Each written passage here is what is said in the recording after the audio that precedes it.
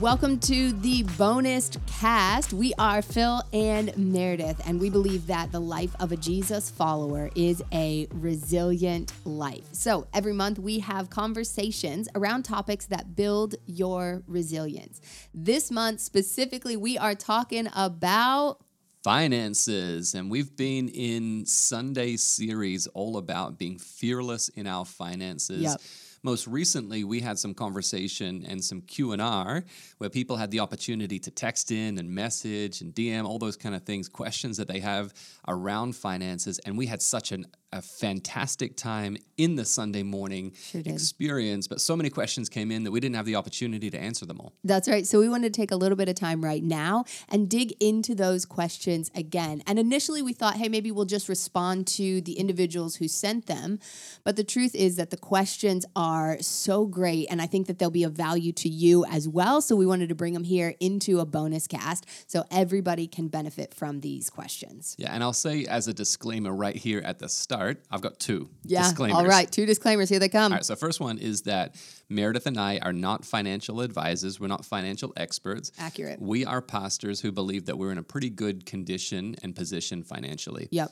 And we feel fairly well equipped to be able to speak on this because we read fairly extensively and have a whole lot of conversations with wise people around finances, and of course are able to hear the Holy Spirit and read scripture and what his position, God's position is around these finances. That's the first thing that I'd say about it. And I would say also that the second thing is that usually these bonus cast conversations are about 20, 30 minutes. This one has the potential to go a little bit longer because it's something that we're so passionate about. Yeah, they can see the timestamp. Yeah, well, I'm just saying this right here at the top that it's going to be good. Make sure that you listen all the way through the end, okay? Absolutely. And I think I'll add, maybe not as a disclaimer, but just a little bit of info. This is our plan here is not to be a financial advisor for you, as Phil said. It's to offer, what does it mean for a Jesus follower, for a Christian, for a believer? What are we doing in a biblical perspective with our finances? Because I think our finances matter so much, right? They are the resource and the wealth that God has given us to manage on his behalf while we're here on earth, while we're in this short life. And I think what we do with our finances, what scripture teaches us, I believe, is that what we do with our finances matters in the here and now, matters for the people that we live with, matters for our families, matters for our own livelihood, as well as, if we do it right, has some internal impact and internal implications as well. Yeah, and so just so you know, as a framework of where we're going in this conversation today, we're going to be having conversation, obviously, around finances and specifically talking around generosity, specifically talking around investments, talking around passive income, what that looks like. Yeah. We're going to have conversations around how do our finances work in marriage and maybe how did they work when we were single, give some perspective to that, and then how we can be overcoming the fear that is so often attached and associated with this. The series of Fearless Finances come in because essentially when Americans are polled about what's the greatest thing that you are fearful in your life, it's finances. More than any other topic that we could be afraid of, it's finances. How am I going to be able to provide for my dependents, for my kids, for my spouse? How am I going to be able to make sure that I can make ends meet and cover my financial obligations that I have? People are laying awake at night with the thoughts of fear around finances. Yeah. And we're not going to get any better in them unless we talk about it. Absolutely. And that's not what God has for you, right? To be fearful, to be held back, to be worrisome, and all of those things. That's not what God has for you. That's not why he gave you finances. He gave them to you to be confident in, to use, to help, spread the gospel, all of those great things. So we want to tackle it. We want to hopefully equip. And the podcasts are designed to be a space where the resilience of your life grows. And there's so much conversation around finances that happens that's coming at people in different spaces. And whether you are actively listening to conversations about finances or not, they're coming at you because you've seen a commercial that's trying to tell you where you should spend your money and what your money should be spent on. And you're hearing the news about what's going on with the economy and all of that. And the truth is, Jesus talked about finances a lot, and Jesus talked about money a lot because it is a reality of our everyday lives. So we want to dig into it and hopefully offer a view that looks a little bit like Jesus. Yeah. And so, we've given 5 minutes of introduction and framework about why we're getting to this point. But I will say that I think fundamentally, most of us get into financial issues as a result of comparison. Wow. As a result of comparing ourselves to other people and what it seems like they have. It seems like everybody else is in a better financial condition or situation than we are. And so we're trying to keep up with the neighbors. We're trying to keep up with their homes and their cars and the things that they're providing. Give them your Dave Ramsey quote. Yeah, so there's this line that Dave Ramsey says that we spend money that we don't have buying things that we don't need to try and impress people that we don't even like. Come on. It's so good. It's so good. And I think that's the truth, that's where so many of us get into financial issues. The statistics are that we are more in debt as a nation personally than we've ever been before. No, I'm not even talking about the national U.S. debt. I'm just talking about credit card debt right now. We've passed $1 trillion. That number is increasing by $50 billion per quarter. Every quarter that we are in right now, as individuals, we are going further and further into debt because we're buying things or trying to buy things that we don't really need to impress people that we don't even really like, that we don't even need to. And it's coming out of this reality, or it's not even the reality. That's the issue, is that we are trying to compare our reality with other people's fantasy or their projection of reality. I was, watching this thing. Social media has a huge part to play in that. People have been comparing. We've been comparing ourselves to each other for, as long as people have been around, I think, in some ways. But social media allows us almost a constant feed of a look into someone else's life, right? So I was watching this article, I was watching a video on how different social media influencers create content. And they were kind of trying to break down and demystify what's happening there. Because, you look at this video and you're like, this person has this amazing kitchen that they're preparing this recipe in that I'm going to make someday, or that I think I might make someday. And while you're getting the recipe, you're also going like, man, my kitchen doesn't look anything like that. And my kitchen's a mess. And I have sticky fingerprints all over my kitchen, or we've got old cupboards, or whatever the thing is that you're comparing yourself to. And this person goes, I don't know if you know this or not, but a lot of people who make these videos, that's not even their kitchen. They rent out an Airbnb for a day and go do a day of recording and then put that out as their content. And I was like, mind blown. Right. Because I've fallen into that trap, of watching these videos and going like, oh my gosh, how does that mom keep her kitchen so clean? And I'm not saying that's true 100% of the time. Some people are showing their legitimate home, but the fact is you don't know. Some of the reason her kitchen is so clean is because she doesn't live there. Mm-hmm. There's a kitchen somewhere else that have her kids' sticky fingerprints all over them. And we're comparing ourselves to what's not even someone else's reality. And we're comparing ourselves to lives that are things that we're projecting that we don't even own. Because who really owns them is the bank that holds the line on them, or the credit card company who owns that is who really owns the furniture that we've bought or the cars that we're projecting. And now we're going, man, how come my neighbors can do so much more than I can? Or how come my neighbors seem like they're really able to renovate this or buy those new cars? But the fact is they're not. They're spending money that they don't have. And that means, Scripture tells us, that means that we're shackled to that thing, that we're a slave to that thing. And not really even the thing, but the company that owns that thing in reality. Yes. Yeah. And, so they do polls all the time with people from all over the nation. One that I'm always drawn to that they do on a frequent basis is they ask people the question, how much money do you think the average American makes per year? Oh my gosh, these are so good, yes. And when people answer that question, the number is always like, I think the average American makes like $250,000 a year. Oh, the one I saw the other day was higher. It was like $400,000 or something. Yeah. Because you think I know what it would take to live like I'm projecting. Exactly. Right. And so that must be how much they're making. And when you look at how much the average American is making, I think the average income around the nation is like $58,000 or something like that. Let me look it up. And that's obviously taking into consideration location and cost of living, all of these different kind of things. And so it becomes like I'm not even comparing reality to reality. Right. It's not even it's not even projection, it's just fantasy. And these numbers that we're coming up with just don't even mean anything.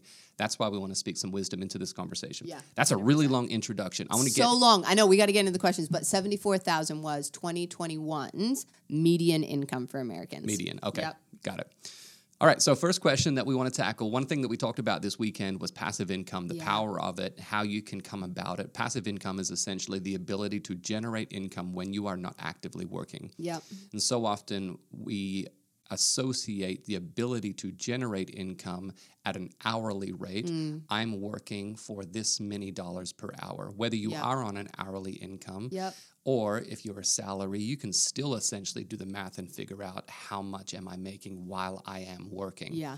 I want to jump in and say, I think this is something that Gen Z gets in a different way than previous generations have. I would agree. Right? The oldest Gen Zers are now young adults. They are moving into the workforce. And one of the really cool things that I think we see out of them that I think is going to be amazing for what it's going to do for their financial futures is we see them understanding and grasping. I don't have to be on the job site. I don't have to be actively hour for hour swapping out my time for dollars. And I think the way that that's going to allow them to impact the kingdom and impact the world is going to be so amazing to watch. Yeah, it's exciting. And I think it's causing a whole lot of generational disruption. Totally. Because millennials, to a degree, and I would say boomers and Xers are like, you can't do that. You need to show up on your Monday through Friday, 9 to 5. We need this 5-day work week or 4-day work week. Or what am I paying you for if you're not actively working right now? Exactly. And I'm like, well, I can outsource, or I can be creative with how I'm doing that, or I have the ability to work for a few hours in the morning and generate income in the afternoon because of what I did in the morning. So the idea of passive income is essentially where you are generating income, but when you are not actively working. Some examples would be the ability to buy rental property. Obviously, you own the property. You might own a vehicle, and then you're renting that out to someone else, and so you're receiving income, rent from the tenant while you're not actively working. Okay, so the purchase of those assets, renting those things out. Additional examples would be if maybe not even YouTube channel. Exactly, YouTube channel where you're generating income. There's funnels where you're selling things. Where maybe you're collecting information from people and pointing them towards different products, digital assets that you've created. Also, printing books, songs, royalties, copyright, all those kind of things. There's 100 examples that you can So let me Google. read the question here. Yeah. Sorry, I cut you off. I thought you were wrapping that sentence up. Take it. All right. I love how you talked about passive income, and I understand some of it, but when you start looking at investing, there are so many companies to invest in. How do you go about choosing one or a few to invest in that will produce passive income? I think that is a great Such a good question.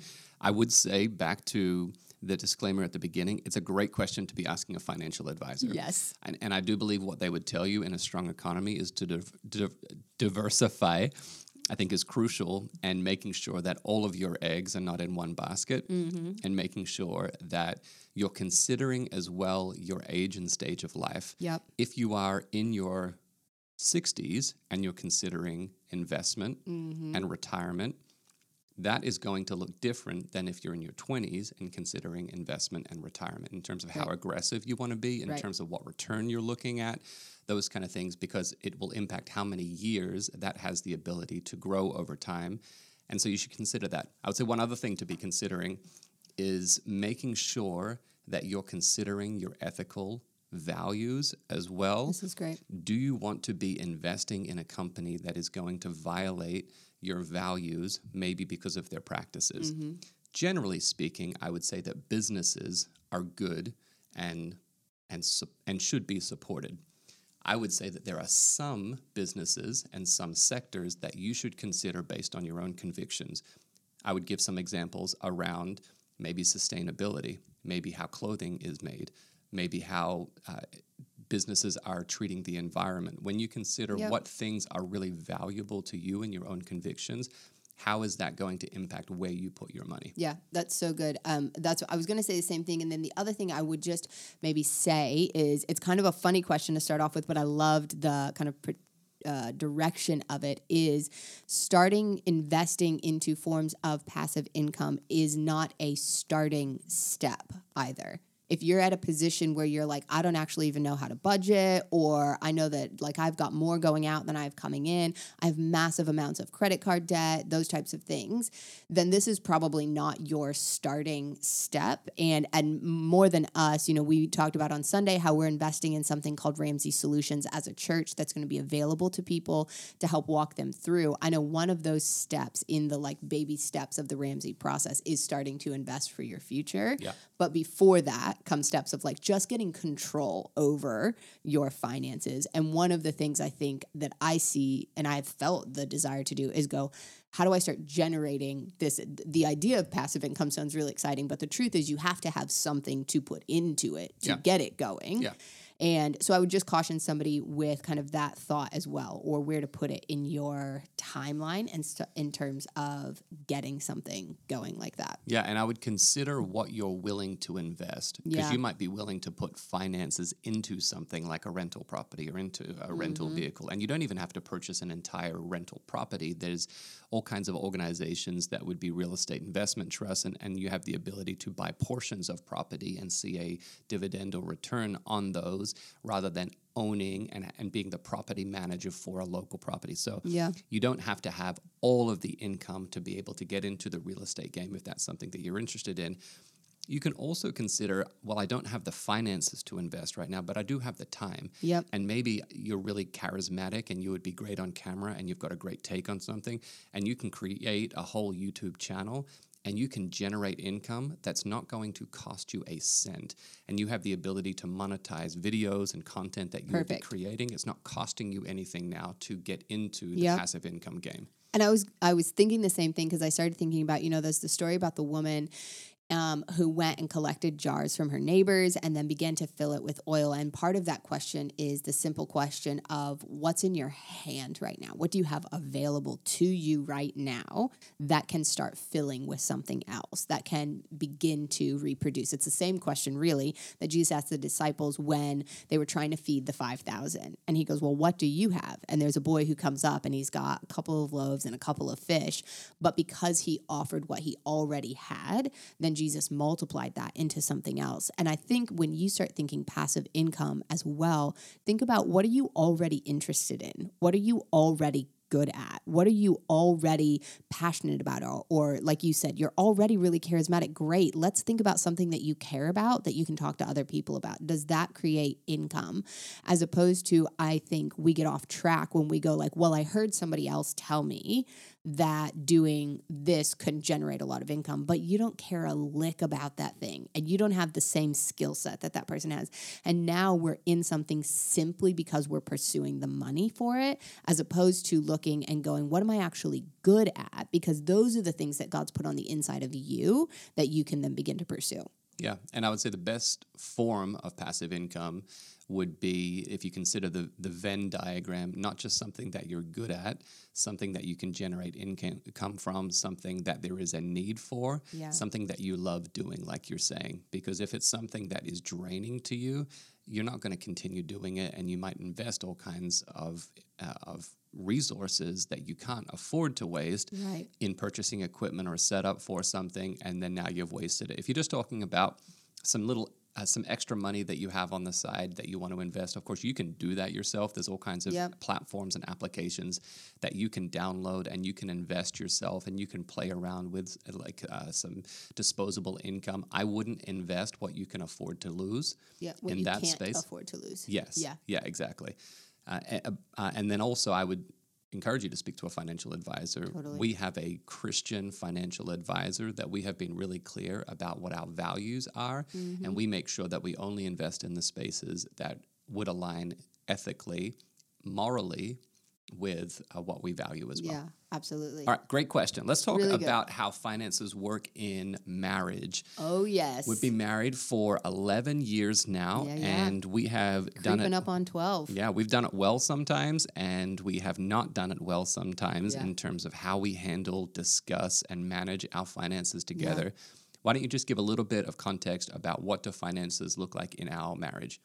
Yeah, I love, so many questions came in this area, and I love it because when you talk about, some of the critical pressure points in marriage, finances always comes up. And I think the heart of that is around communication. So what has worked well for us, and then we'll dive specifically into some of these questions, is figuring out who is going to be, I would say, like lead on what bills are coming in and how are we following up on bills. Like, who knows all of that information? We realized really early it doesn't function well for us, for both of us to have our hands in it, because then it's like, wait, have we paid that? Have we not paid that? What's going on with it? So one of us takes lead on being the person who is, going through the mail, going through the emails, all that kind of stuff.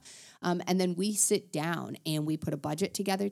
We go over that budget together. We agree on that budget together. We make changes and move things around together. How many times can you say together in 10 sentences? Together. That's part of the point, right? Right, it's part of the point, is that this has to be done together. Because I think that's the point. When a couple feels like one person is controlling all of the money and making decisions around all of the money, then that's always going to be a point of conflict, right? I don't want to feel like you're my parent and I have to find out, can I get an allowance this week? Now you have to make decisions together. So we can dive into some of that more, because one of the first questions that came in was basically, how do I have a healthy marriage and work together? And this one specifically said when we have two working incomes, which I think is really great. But I also think really the same things apply if you only have one income coming in. And I think the first thing is communication, right? Are you doing this together? Yeah, and whether you have two incomes or one income, I think for us, and I think what exists in a healthy marriage is those incomes, even if you have 5 incomes, if we're going back to the previous conversation with passive income, it's all going into one budget. Great.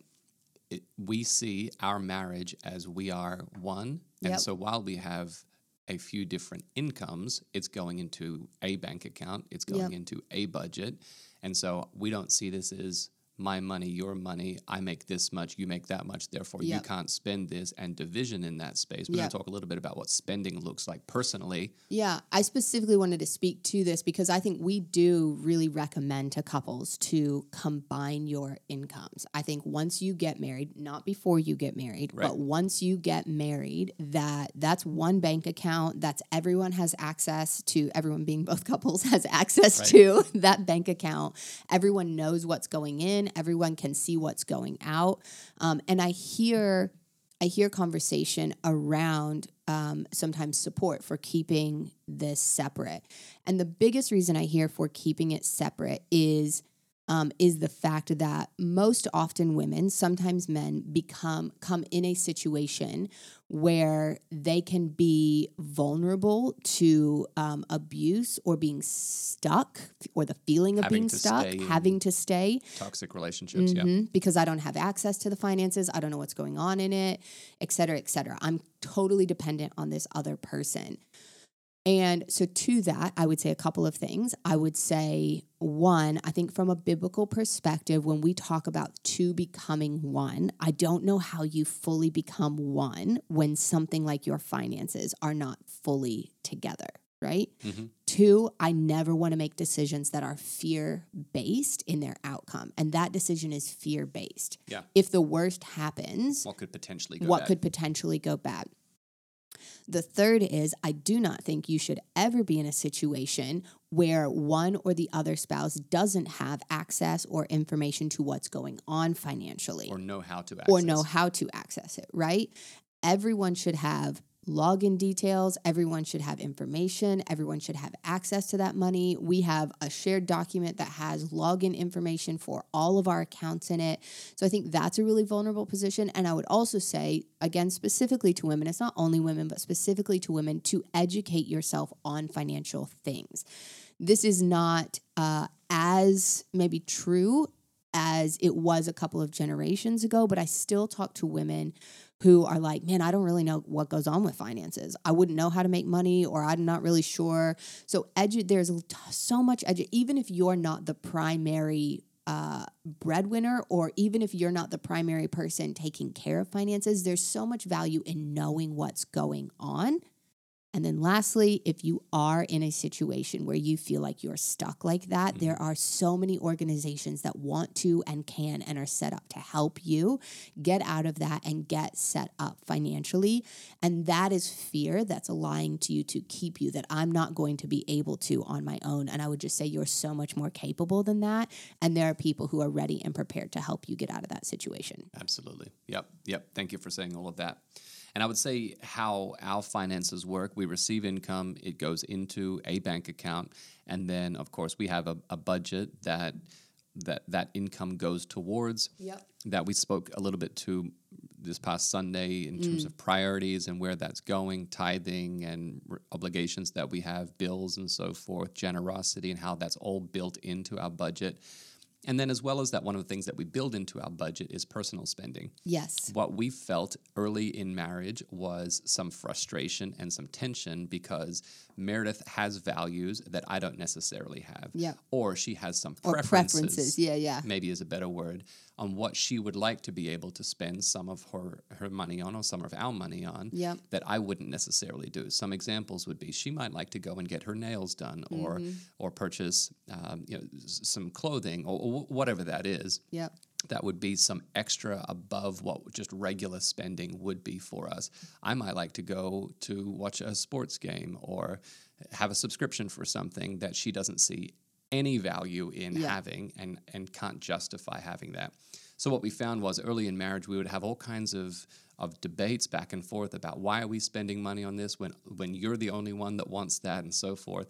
And so part of what worked in our relationship and continues to work in our relationship is taking a portion of our income and setting that every single month it goes into bank accounts that each of us have access to, and we can see Meredith has X dollars to spend per month on stuff that she can spend, largely removed of my influence, and then I have that as well for what I want to spend it towards. Absolutely. And that's been really, really, I think, helpful for us. I think it was advice that a mentor gave us of like, hey, why don't you consider this? And like Phil said, that those are individual accounts, but both of us still have access to that. We can see each other's purchases still, but I don't get to go into Phil's and go like, I can't believe you went golfing again this week with your money. Like, I can't believe you've had 4 Starbucks coffees this week. Exactly. Because that's just, right, we all have things like that. And then on our bigger things, we have shared values that we know that we're working towards, commitments that we've made. We have a deep value of living under our means, really, and not living in debt. So that's a shared value we have that shows up in the way that we plan our finances. We have a massive value around generosity, around giving to our church through our tithe, as well as additional offerings, and to giving to other organizations, and to having generosity that's just available for what I would call spontaneous generosity. That shows up in the way that we budget. And then we have common goals that we're working towards together financially. Maybe we're saving up for a major purchase together. Maybe we have an emergency savings goal that we want to hit within a year. Things like that. We are clear on what goals are we working towards together as a common thing. And there's so much communication and regular check-ins about where we at with that, what's going on. After we leave this conversation recording, we're going to go into what we call our monthly life session, where we sit down and we look through where we at. And one of the things we look at is our finances, and then we check in on, our emotional state and goals and things with the kids and all of that. But budgeting is a huge part of what we talk about in that. Yeah. So one question came in that we've already kind of touched on, but I want you to speak to really clearly. What if my spouse doesn't want me to tithe on their income? Yeah. I think it actually shows up, comes up in counseling really often. We've seen this, had this conversation with people before. And so this question says, what if my spouse doesn't want me to tithe on their income? So it leaves me asking, are there 2 incomes? Do you have an income coming in and they have an income coming in? And so in that case, I would say, I believe you would have the ability to tithe on what is your income, potentially on the money you're bringing in, and have some discretion over that. If there's one income coming in and you're saying they're kind of the primary breadwinner, then I would say if you have discretionary money that kind of is the money you have free reign over, maybe like this personal spending that we're talking about, then I think you can honor God with that and say, well, look, I cannot violate my spouse in the sense of going like, I'm just going to go tithe on all this money anyway. Like, I don't think that is ethical. And I don't think that that is what God desires, right? For you to create strife in your relationship in that sense. But if there is other money that you have discretion off of, tithing out of that, if you're going, my heart is, I want to bring a tithe into the house. I want to honor God with this.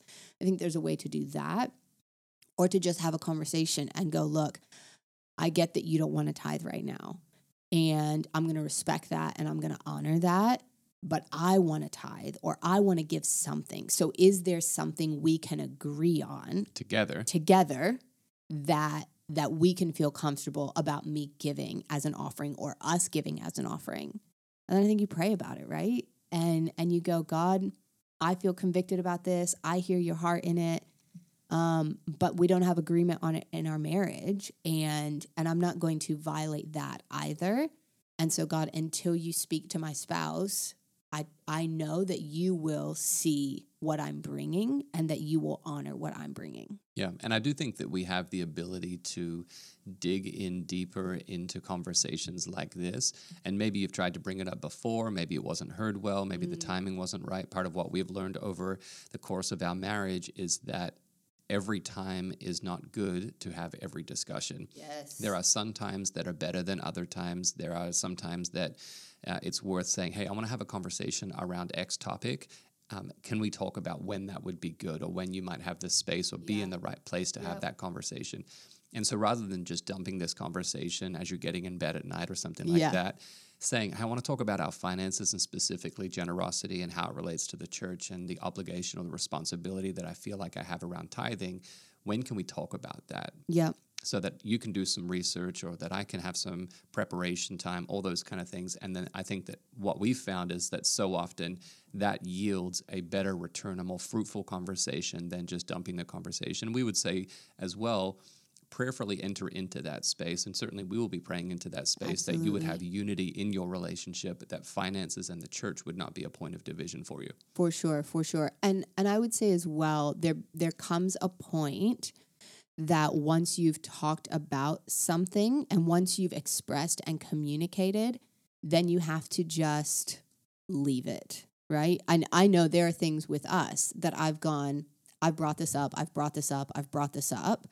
and I have thoroughly communicated my view on it and my thoughts on it and my preference on it. And you're like, I'm not seeing that yet. I don't feel that. I don't, whatever that thing is. And so I've gone, okay, you know what? I want you to know I'm making a commitment to you that I'm not bringing this up again, that I've communicated it. Excuse me. And that's the end of the discussion, because I think we have a tendency to go, I'm going to keep bringing something up. And in some ways, we just dig our hole deeper, because we all know that feeling of like, I feel like I'm backed into a corner now. Whereas once we go, it's been expressed, it's been communicated, now I'm leaving it with you and I'm leaving it with God. Right. And just trusting that, trusting your spouse enough in that, and trusting God enough in that. Yeah. Great. Excellent. I think this next question about, I'll talk about both of these. What if you have different values around money, right? So we talked a minute ago about we have shared values, and that's how we help build our budget together in our conversation. But what if those values around money are different? Yeah, and I think that they often are, because two different people come into a marriage. Yep. And so we bring different context and culture into that. 100%. And unless you've had really intentional conversations in marriage preparation or even in your marriage, it's not going to be the same value. Yes. Largely because we're coming at it from two different spaces, whether it's different nations, it's certainly different families. Totally. And I know that my family had different values financially than your family did. Yep. And so we had a lot of conversations about what does it mean for debt, and what does that mean for investments, and what does that mean for how we choose to spend our money and when we choose to spend it, all of those kind of things. Sorry, before you move forward, I want to dig into that, because that's what I was getting ready to say as we wrapped up the last one, but I think it applies to both, is if you are not married yet, and you intend to be married, what I would say is dig into those conversations when you're dating and when you're in your like engagement pre-marriage stage. All over again, you need to go deeper. All over again. Because like you just said, I mean, both of us actually came from incredibly godly households, right? With parents who were believers who taught us biblical principles about finance and came from stable financial situations. Like we have this amazingly privileged leg up in the financial space already. And we still found out, wait a second, you think what about money? You want to do what with our money? Like just coming at it from different views. And what I find with couples so often is they're like, yeah, we've talked about money. And one person has gone, yeah, I'm good with money. Like my money's in good shape. And you're like, oh, okay, great.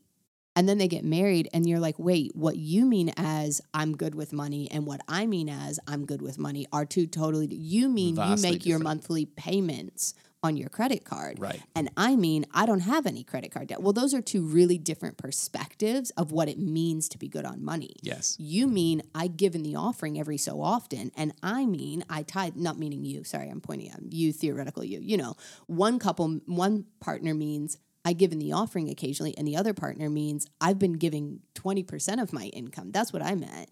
And then they get married and they go, what do you mean you want to tithe? And the other person goes, what do you mean you're not tithing? Because we haven't been intentional enough in those pre-marriage conversations. Yeah. One of my favorite questions in this season has become, what do you mean by that? Yes. Because clarify that word for me. Exactly. Yes. Anytime that someone asks me a question or asks me perspective on something, I'll say, well, what do you mean by that point, that topic? And so as you're having conversations around finances, ask that question. What do you mean by I'm good with money? And all the different examples that you could insert into that.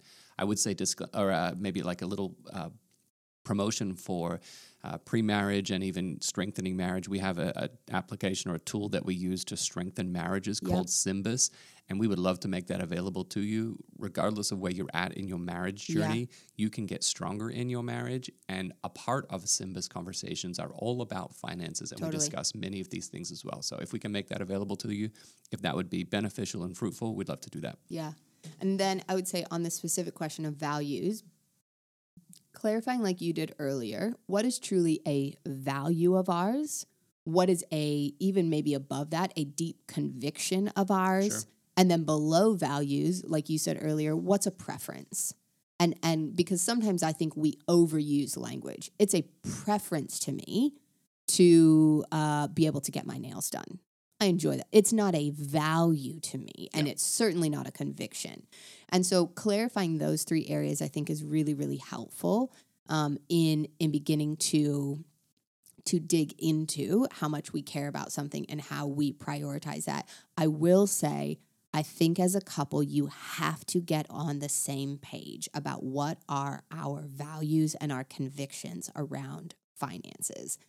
You have to sit down and dig into that. If you don't feel like you're on the same page of your values, if one of you is like, I think it's fine to use credit cards to buy stuff, and the other one's like, we are not going on vacation on credit cards. That's not what those are for.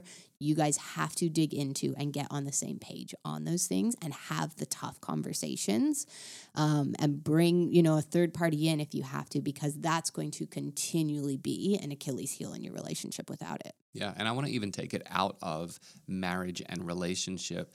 I think that a whole bunch of people are just not confronting the conversation around finances because it's really overwhelming, because I don't like the position or status that I'm in with my finances. I don't want to look at the ugly thing. Exactly. It's easier to not pay attention to it or to not be aware of it. And the bills keep stacking up and the credit card debt keeps getting further. And I don't even know how much student loan debt I have and all of these kind of things. Yes. If you don't confront it, it's not going to get any better. And the brave, courageous person is going to look at it in the eye and say, I can handle this. And that's partially why we're, as a church, making Ramsey Solutions available to people so that you have the confidence to be able to walk in that space, some accountability to walk in that space with other people that want to walk with you and help make sure that you can walk yourself out of debt, to get disciplined in your spending. That was one of the questions that came in specifically that I want you to speak to. How do you overcome being undisciplined in your spending? Yeah. Yeah. So I think, man, it's such a good question. I love the honest authenticity of this question, right? Yeah. It's not avoiding the ugly thing. It's looking at myself and going, look, I'm the problem here. Okay. Well, you're assuming that they're saying that it's about themselves. It might be. Yeah. I'm asking about my son On more. behalf of my friend. Yeah, right. How do I overcome undisciplined spending? Okay, so part of it is, right, you get disciplined. Okay. So that's oversimplistic. So let me flesh it out a little bit. Yep. Get wisdom. Right. Yeah. You get on a budget, right? So that's part of it. Is undisciplined spending partially comes when we don't know what's supposed to be going where, and we haven't assigned money to certain places.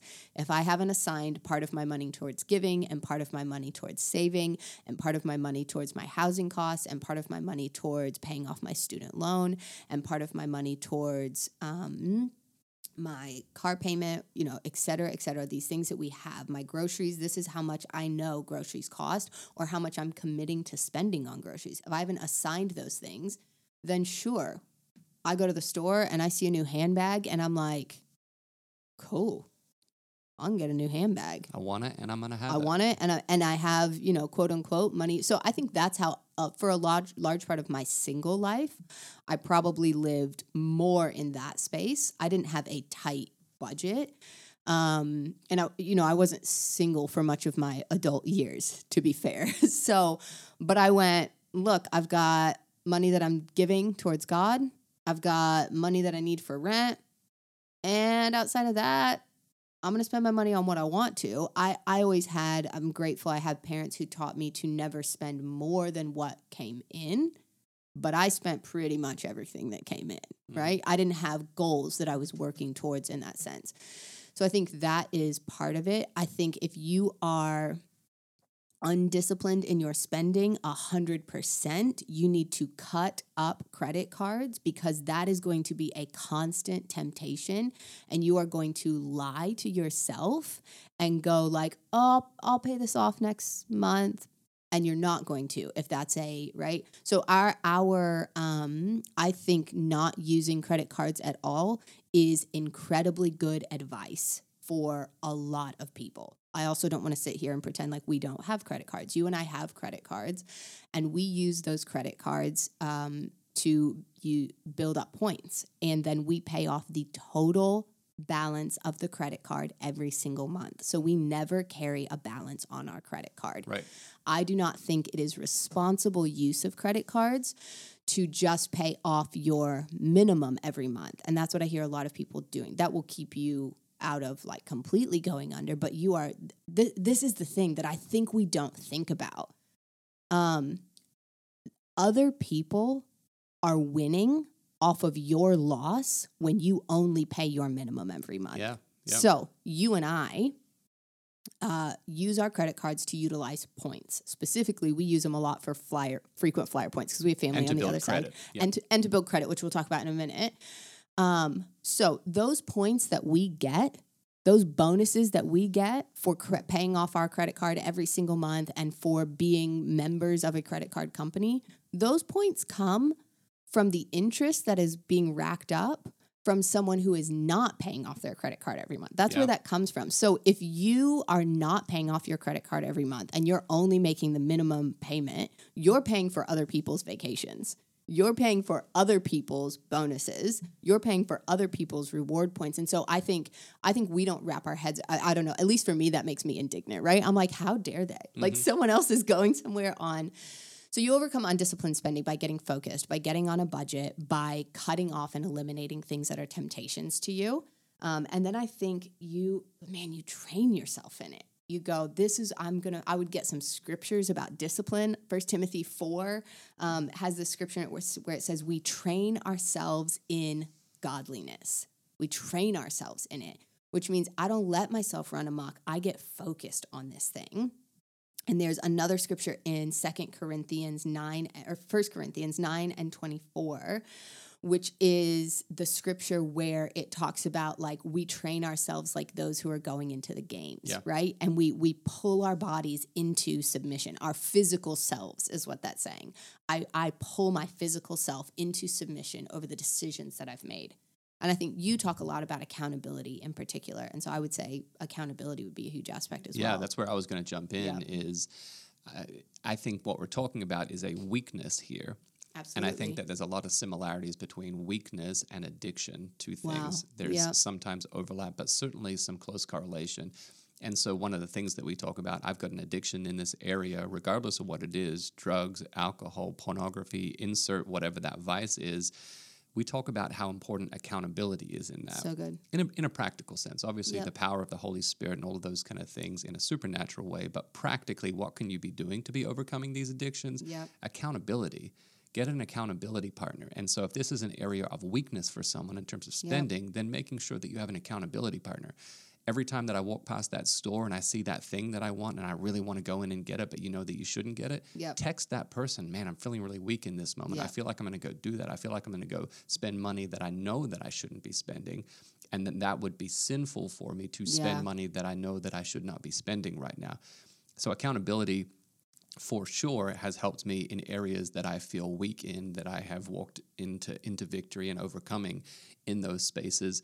I think that credit card, like you're saying, you shouldn't be playing the game of credit cards and working with credit cards if you are weak in your finances. It's just not worth it. You can rack up debt before you even know what you're doing, before you even understand the complication and what you're doing over time in that space. So I would say those kind of things. And also Simon Sinek wrote this book called Start With Why that many people would have heard of before. You need to have a why and a vision for your finances. Kind of speaks to that same point that you were talking about, focus.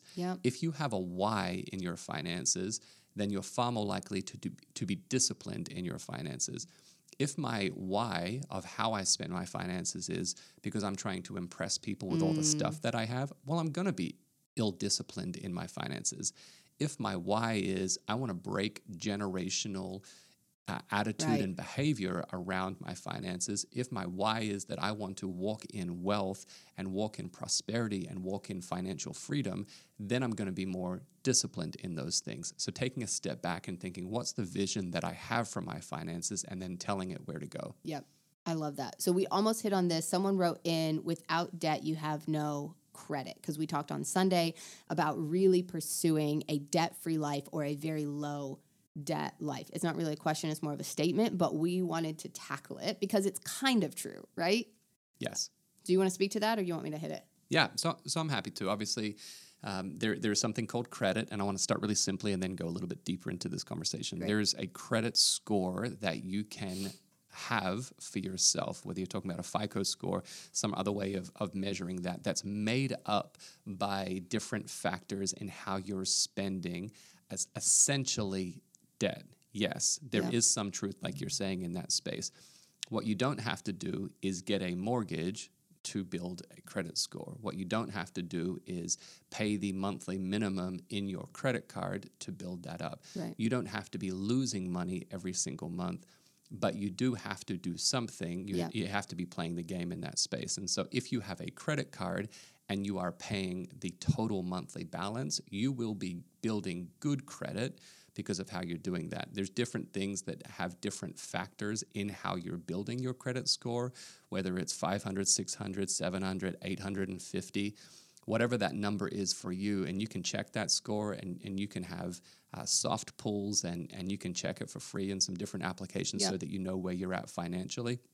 There is some truth at it. The benefit... Sorry, explain the difference between a soft pull and a hard pull, because I didn't know this until... Yeah, so a hard pull is when a bank or an institution will check your credit score, and if you do that too many times, it's going to negatively impact your credit score, because what it's sending off alarm bells saying this person's getting ready to open a whole bunch of credit, credit line, and all of those kind of things. You can know what your credit score is today through some different applications. That's not going to negatively impact your credit score.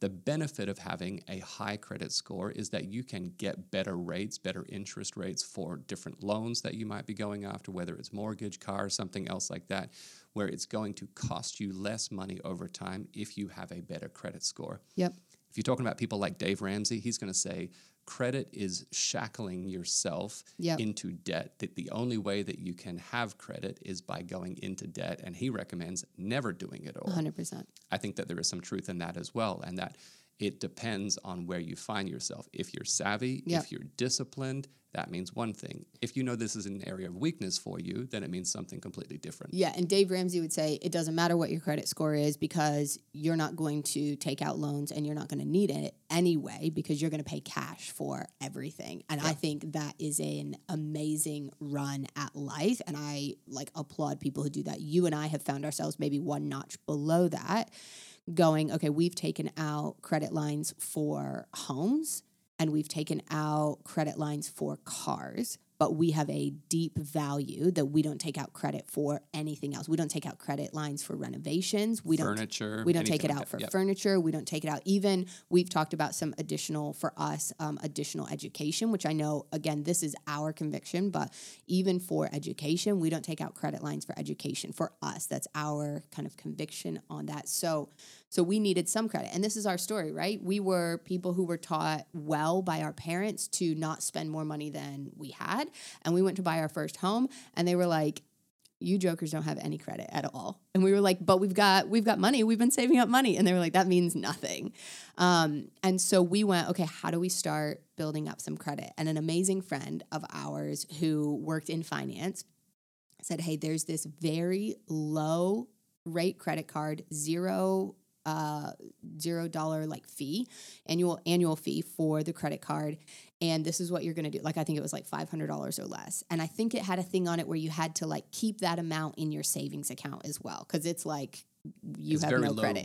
Very low risk. And it was through the bank. And specifically the context that you're speaking to is because I immigrated from Australia to America. Correct. When I got my social security number and when I essentially became active in the United States, it wasn't that I had bad credit, it's just that I had no credit. Right. So any company that I would go to, institution or otherwise, I would say, I'm looking to build credit. They would say, when we look at you, you look like an infant digitally because there's no record of you. Yes. And that's a reality for immigrants all over the country is how can 100%. I build credit when I don't have any, when no one's trusting me to build this space? Right. There is things like what you just talked about, really low risk to the bank or institution, credit union, and so forth, that you can take out that might not be one of the major player credit companies, that you can start there and then grow from that point. And then this is what we did is I used that card to buy our groceries every single week.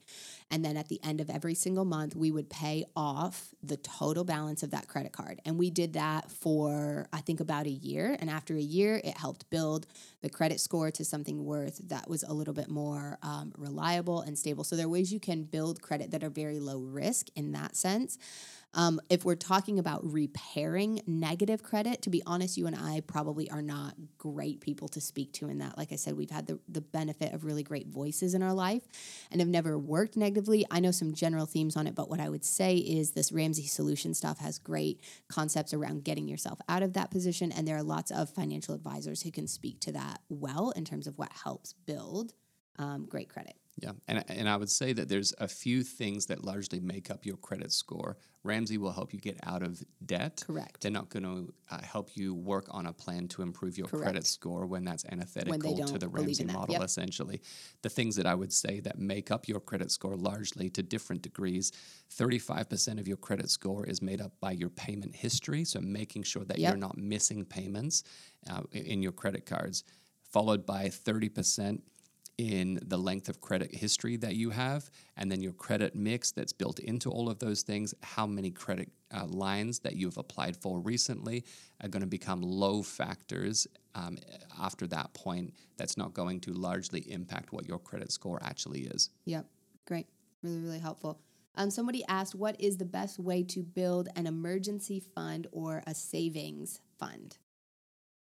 Ooh, why don't you start that one first? Yeah, absolutely. So when we talk about budgeting, one of the things that we talk about as I think an incredible base model for building a budget is the 10-10-80 setup for your budget. So you have what comes to you every single month. You write that number at the top of a paper, and then 10% of that is given back to God in the form of the tithe. The next 10% of that goes immediately into a savings. So the way that you make sure reduce the friction on that is I set up an automatic transfer. I have two separate accounts. I have a checking account, which is where majority of my regular spending comes out of. That's where my check goes into immediately, or my payment goes into immediately. And then I have a separate account that is a savings account. If you can get an account that has good interest and return on it, that's great, because it can be making a little bit of extra for you.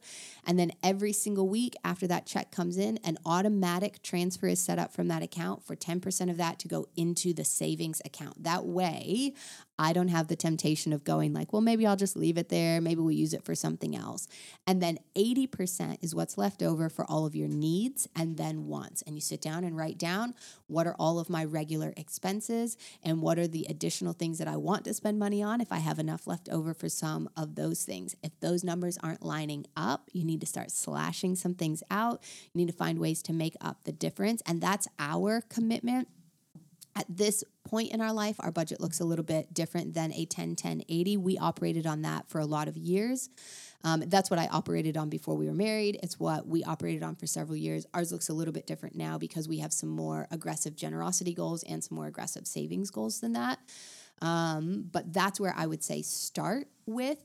And then I would say if you're new and you're going, are you kidding me? I feel like I'm barely making it on what I have, which is a very real reality for a lot of us. Yep. To build the discipline of trying to always save something. I know during parts of when I was in Bible college, certainly saving 10% of my check was not a real reality, but the continual discipline of going, I'm going to save something, even if it's $10, going, I'm going to save $10, out of every paycheck. That is, let's say you save $10 a week, right? That's $520 at the end of your year. So if you can just build the discipline to go, okay, maybe I can't build 10% right now into my budget, or maybe that's a huge jump for me. Could you go, I'm going to set up an automatic transfer for every Monday, $10 is going to come out of my checking and into a savings account, because you will already be ahead of, 60% of Americans do not have $400 Yep. in an emergency savings account. It's wild. Yeah. So if you can make a plan to go, I'm going to do $10 a week going from my checking into my savings, a year from that decision, you'll be ahead of 60% of other Americans because you'll have $520 that you can access in an emergency savings. That's great. Yep. Yeah, so good. I would say that so much of our reality today, or way that we live, is expecting things to happen really quickly. Yeah. Because of the pace of life. If you've never budgeted before, it's going to take you a while to get on the budget.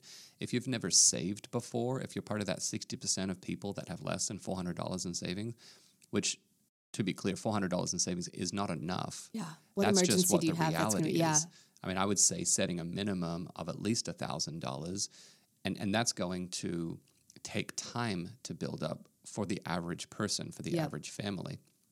Obviously influenced by your income and your outgoings and those kind of things. It's going to take time to do that. It's going to take time to get disciplined in your spending. Don't expect that you can just listen to this podcast conversation and that tomorrow you're going to have enough in emergency savings to invest in a high yield savings account. It's going to take time to do that. Yeah. I think that the benefit in some of those savings account is that you're locking them in to a place for a length of time. So there's some accountability in that space. So you're less likely to just tap into it on a rainy day or when you want some extra spending, because you're locking it up like you've got a friend that you're giving it to in a sense. So I think that there's some responsibility in that space. Just knowing it's going to take time and you've got to keep walking it out day by day and understand that point. Mm-hmm. In this same kind of zone, somebody asked the question, do I give to my church if my income is way less than my expenses? Yeah, great question. The first edit I have on it, before I want to tee it up to you, is that you don't give to your church. You're giving to God. Sure. Your giving is going to God, and the church is the conduit or the recipient of that giving. So I certainly understand what the person is saying, but I do think that perspective is very different, because when we go, wow, this is what I'm giving to God, or even really the language I like to use is what I'm returning to God, then I think that changes my picture on it a lot of, am I returning to God what is already his that he's asking for back now? Great. Yeah, so then I think that there's some deeper conversation that would need to happen with the person that wrote this question around what essentially you're saying is, I'm going into debt right now. If your expenses are higher than your income, you're going into debt. Yeah, we got to get that sorted out. Exactly. That's the conversation that we need to be having. Tithe aside right now, we need to have a conversation about getting on a budget, figuring what that looks like, whether it's a budget or figuring out, is there not enough income coming in? How can we generate more income? Is it employment related or something along those lines? Having some of those conversations. I would say as well, I think practically we should not be going into debt to be generous. Very good. Because what you're doing is you're taking money from other obligations that you have, and you're pretending to be generous. It's not your money. If I'm deciding to not pay my rent because I'm giving to my church, that's not being generous. Or insert any other organization or friend or whatever. Credit. Yes. Giving on credit is not being generous. Generosity is giving of myself or of my extra. It's okay to give sometimes when it costs you something. Yes. Right? Sacrificial giving. Sacrificial giving, but not giving that costs someone else something or giving out of what you don't actually have. Exactly. Yeah. So I would say that. And then I would say as well, if you're in a season of where you're not making income, right? That is a reality. I think that God has called us all to generosity. Yeah. And so if you don't have the means to financially give, that may be your reality. And there is no expectation. I think the expectation that we would encourage for people is be generous with what you have. No one is asking anybody, or no one is encouraging people to be generous with what you don't have, or for people to feel shame around that conversation. The conversation that we have is be generous with what you do have. And outside of the financial conversation, God has blessed you with all kinds of assets and all kinds of things that you can still be generous with. You can be generous with your time. You can volunteer. You can invest and mentor people. You have the ability to look at other assets that you could be making available, leading life groups and inviting people into your home, or whatever that looks like, being generous with different spaces and assets and resources that God has put in your hand, holding everything that you have in your hand openly, knowing that God can use it, taking it just out of the financial conversation there. Yeah. And I think this question is very similar to a question I hear sometimes. It didn't come in this time, but that I've heard in a lot of conversations over the years of if I am receiving like financial support, right? If I'm on Social Security or if I'm on government support or something like that, do I tithe off of that money as well? And I don't think anyone else can answer that question for you, for sure, right? That is a question you have to seek God on your own and look into Scripture and go, what am I going to do? I will say, if you truly believe that there is a blessing that comes from tithing, right? Meaning God's special grace for the season that you're in, his special support for the season that you're in, then you see that there is a benefit. To me, when we get into asking the specified questions around, is it this amount or is it that amount? Is it in this scenario or in that scenario?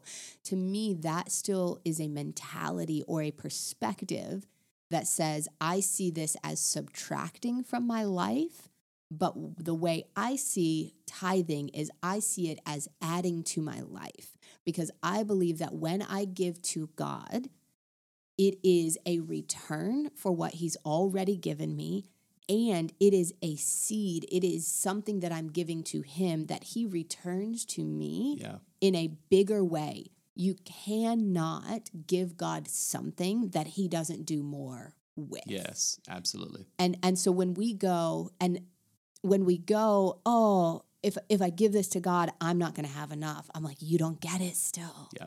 And I know I don't want to oversimplify that. I get that it is so culturally different than what has been ingrained in us. But my heart breaks because I'm like, man, you're missing it still. And I would also say, give it some time. I see people tithe and they go, I'm going to tithe. And they start tithing for like 1 week or 2 weeks. And then they're like, it's not working. It's not showing up. And I'm like, well, no, that's not how a seed works. It's going to take it a minute. It's going to take some time for this to turn around. You have to give it a little bit of time to show up. But I see giving that tithe as increasing my life, not detracting from my life. Yes. Yeah, I love that point about the seed and where that's going and giving it time to grow and to flourish and not trying to rush that process. Excellent. You started to talk about generosity there, which to me is the ultimate goal of having a handle on my own finances. The ultimate goal of that has to do with generosity and being able to use my finances to help other people, to spread the gospel further, to increase the work that God's doing on the earth. Yeah. And I would go all the way back to Genesis to look at some of that. I think Genesis 12:2, what God speaks to Abraham, you have been blessed, not for your own sake. You've been blessed to be a blessing. That was true back then, and that's true today as well, that the blessing that we receive is not really for us. Totally. It's to bless other people. And I'm not saying that you can't have things for yourself. That's the lie that I've come out of, that you should never own anything for yourself and never have anything that you want or desire or anything like that. But I think that God creates us with, in a natural way, the ability to breathe in and breathe out. Yeah. I think a healthy life perspective is how are we doing that in all different spaces as well. How am I doing that with serving and my church? Well, I'm breathing in and I'm receiving from the church, but I'm also breathing out and I'm pouring into people and I'm pouring into the church community and how I serve around weekends and outreach opportunities. How am I doing that with my finances? I'm breathing in and I'm receiving and I'm inspiring, but I'm also breathing out and sowing into other people as well, individuals. And this conversation is so far beyond just the financial implication. How? Because I know some people that are incredibly generous with their finances, but incredibly stingy with their time. Wow. They're going to give every single Sunday sacrificially and financially. And maybe that's what they've been called into. Yep. But they won't give any time to sow into somebody that needs mentoring or someone that needs discipleship. And arguably, that's the thing that we've been called to be able to walk people into discipleship and to come alongside people and build their faith. And then you see it the other way as well, right? Yep. That somebody is like, I'll show up to volunteer at everything you ask me for. And, I'll sit down for hours and talk to the new person. Yeah, but don't touch my money. Right. But as soon as you go, hey, we're building for this, or hey, we're believing for this, or hey, what's going on in your time? They're like, don't touch my money. Right. I don't want to have anything to do with that. Or a mentality of I can't do that because of X, Y, and Z. Yeah. And I would say that generosity cannot be siloed. You cannot have departments in your life that are filled with generosity. Generosity is something that should be diffused throughout your entire life. And maybe that's a question for yourself today, for you to be thinking about, is there an area of my life, relationally, financially, whatever that is, emotionally, maybe physically, that I am not generous in? Is there a space that I'm holding on to and that I don't trust God in? Essentially, when you refuse to be generous in an area, what you're saying to God is, I don't trust you in that area. Wow. And I cannot trust you in that area. That's why I'm holding on to that thing. Yeah. Sometimes that comes out of hurt from the past. Sometimes that comes out of a scarcity mentality. Sometimes that comes out of values and culture that we've come from. But you need to assess yourself in season and out of season. Is there an area in my life that I refuse to trust God in? Therefore, I'm not going to be generous in. Wow. I think that is so good. And I think the thing about generosity, about giving of our finances, is, to me, this is where the eternal part comes in, right? The book of Matthew says, why store up here what the moths are going to eat away? There's something that you can give that will never be eaten away, that will never be destroyed because it has eternal impact. Yeah. And I think that's the thing we ultimately want to go after is do my finances have eternal impact on what is happening in my life and in my family and in my legacy. And there are so many ways that you can be generous, and I think most people want to be. That's the thing I hear. When I talk to most people, they're like, I'd love to be generous, but I can't. Right. And it's so often that caveat of, but I can't right now. And I would love to see more people break that mentality, because I hear the but I can't in two categories. One, I legitimately have too much of my finances tied up in debt, legitimately have too much of my finances tied up in things that are really bigger than what my income is, because like you said earlier, I'm trying to impress people that I don't even like, or because I'm trying to live up to a certain standard.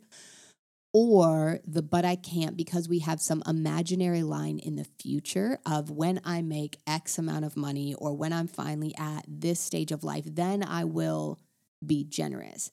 And I think there is a level of generosity that you can come to at future stages of your life. But being generous, here's the thing.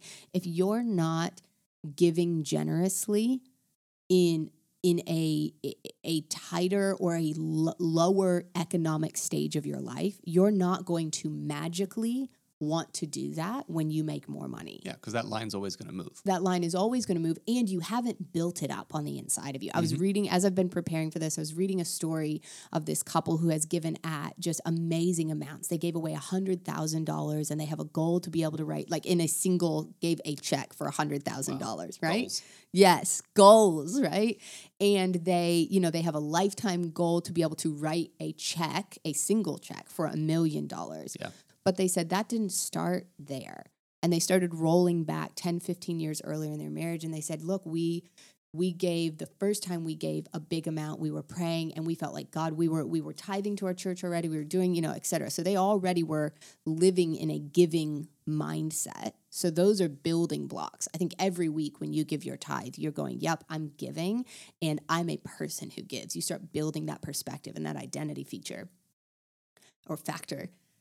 But they said, then we started praying and we felt like God wanted us to write a check for $5,000. And we were like, how can we write a check for $5,000? That's so much money. But they did it. They had it to give. They weren't taking it from, their mortgage. They had it. They gave it. They did that a couple more times. And then they were like, man, one year we were praying and we were both like, I feel like God wants us to give 10,000. And so then they did that.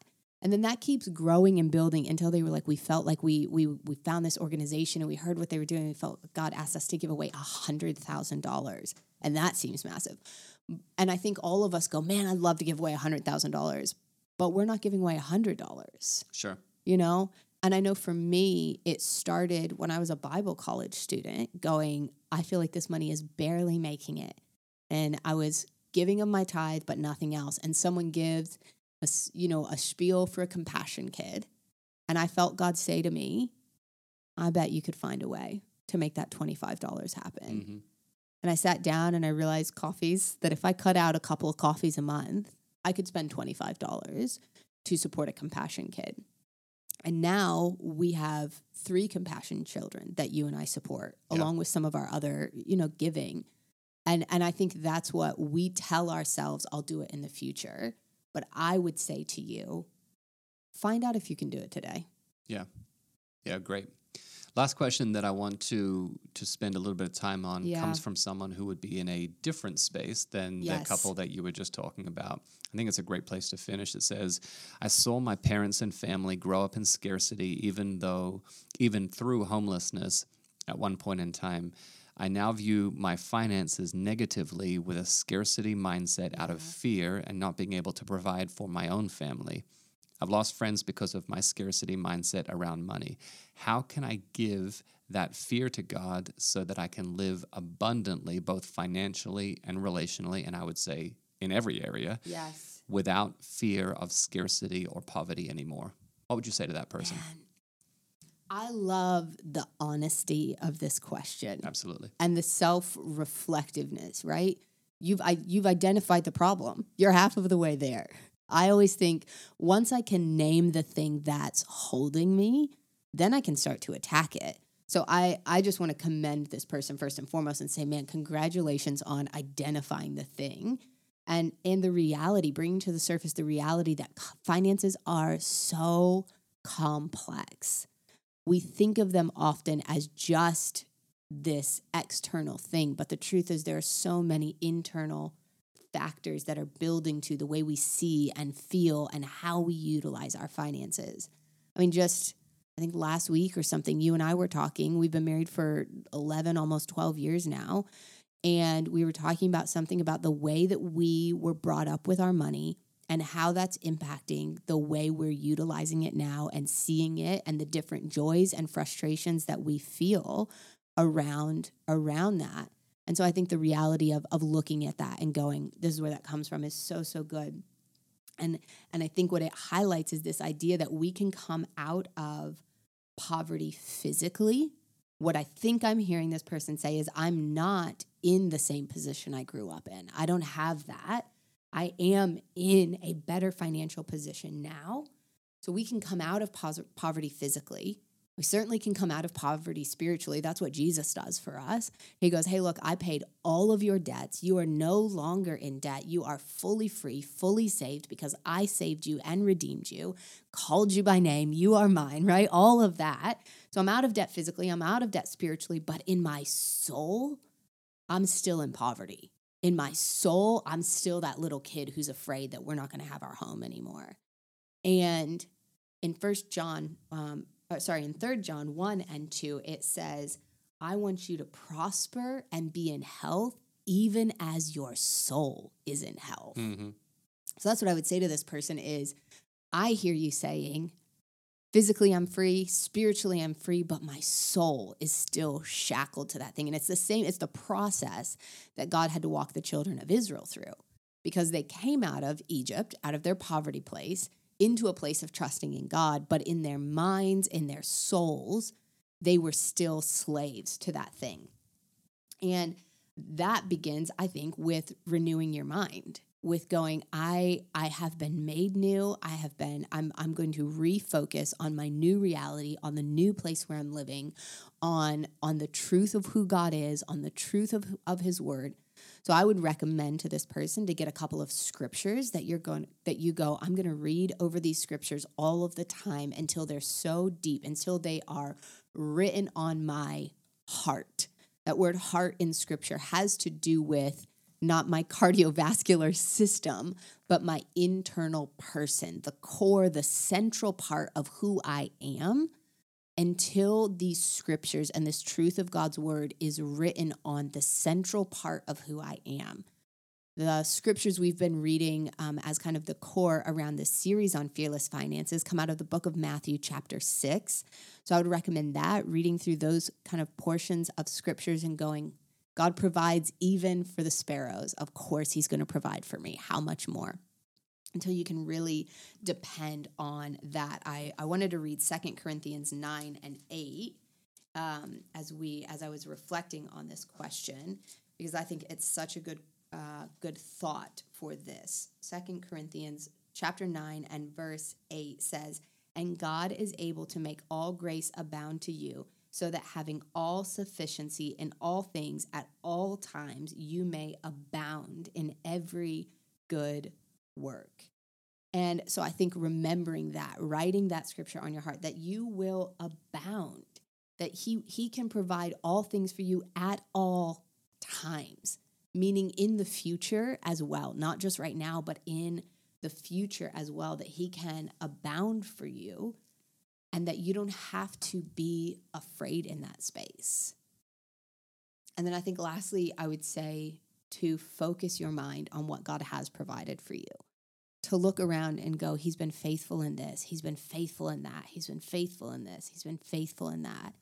And to make the practical steps, to me, those begin to reinforce the reality of where I live.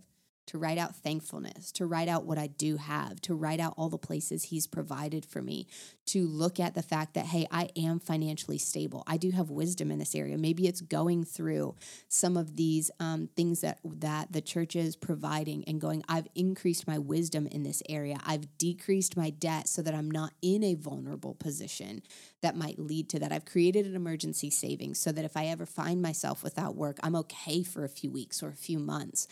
All of those things help reinforce and reestablish and go, God's given me wisdom. He's given me ability. He's given me talents. He's given me skills. And to take on the reality that you have the ability to rewrite the legacy of your family and of what it means to have your name. That previously it meant lack, and previously it was associated with homelessness and with not knowing where tomorrow's meal was coming from.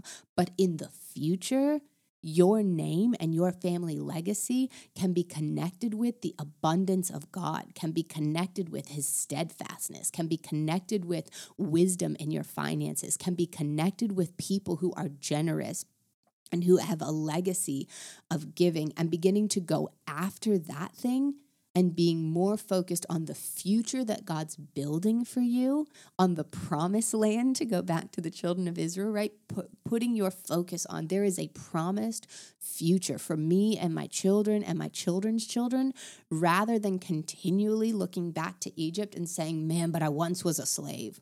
Well, you once were a lot of things, but you're not those things anymore. You are who God has called you to be. So run towards that. Yeah. No, that's beautiful. I would just be echoing, I think, many of those thoughts, but I think that that's a beautiful place to wrap up this conversation. Before we take a moment to pray over you, I just want to recap some of this conversation, kind of where we've come from. We talked about the ability to gain passive income and what that looks like, about what our finances look like in our marriage, about debt and spending and credit, about one of the ways that I think it's helpful to consider credit cards is that they're like power tools. Wow. Power tools can be really helpful, but they can also be really dangerous. And I would say the same things for credit card as well. You always get nervous when I go touch our power tools. That's true. It can be really beneficial in the right hands. Yeah. Really dangerous if you don't know what you're doing. Expenses, debt, credit, budgets, how to build savings. And it's such a beautiful place to wrap up that conversation in sharing in that space what that means for this individual about walking not just in physical prosperity, but also in soulical, spiritual prosperity as well. Yeah. Meredith, can you take a moment and just pray over everybody, each individual that is here listening in this conversation? Yeah. Holy Spirit, I thank you for your guidance. I feel you on this podcast right now, and I believe that you are strengthening and equipping people right where they are. Thank you for the individual who's listening to this right now. I want you to know that God sees you and God knows you, and whatever your financial situation is, that he is ready to get in the midst of it with you. And so I speak over your life that you have wisdom in your finances. I speak over you that your future is great and your future is bright. I speak over your life that God would prosper you and that you would be in health even as your soul is in health. I speak over you that you are growing in discipline. I speak over you that you are growing in generosity, that you have an eternal view and an eternal impact and an eternal perspective when it comes to the relationship of your finances. I speak over you that I believe that God wants to put more finances in your hands, and that you would be found in a place where he can trust you with more. And God, I thank you that you would always keep us in a place where we have finances, but they never, ever have us. Let them never replace who you are in our lives. You are first and you are primary. We are people who will seek your kingdom first, God. And we're grateful for whatever else you add to us in addition to that. But we want to be found in your house among your people, worshiping you for all of our days. In your mighty name, God. Amen. Amen. Amen. Well, it's our hope and prayer that this conversation has been beneficial to you. Please make sure that you share it with your loved ones, friends, and family if it has been of benefit to you. This has been a longer conversation than we typically have. However, each month we sit down and have conversations around topics that build resilient faith in our lives. Make sure that you check back, turn on your notifications, and so that you don't miss any of the conversations that we have here on the Cornerstone Church Bonuscast. Until next time, God bless you, and bye for now.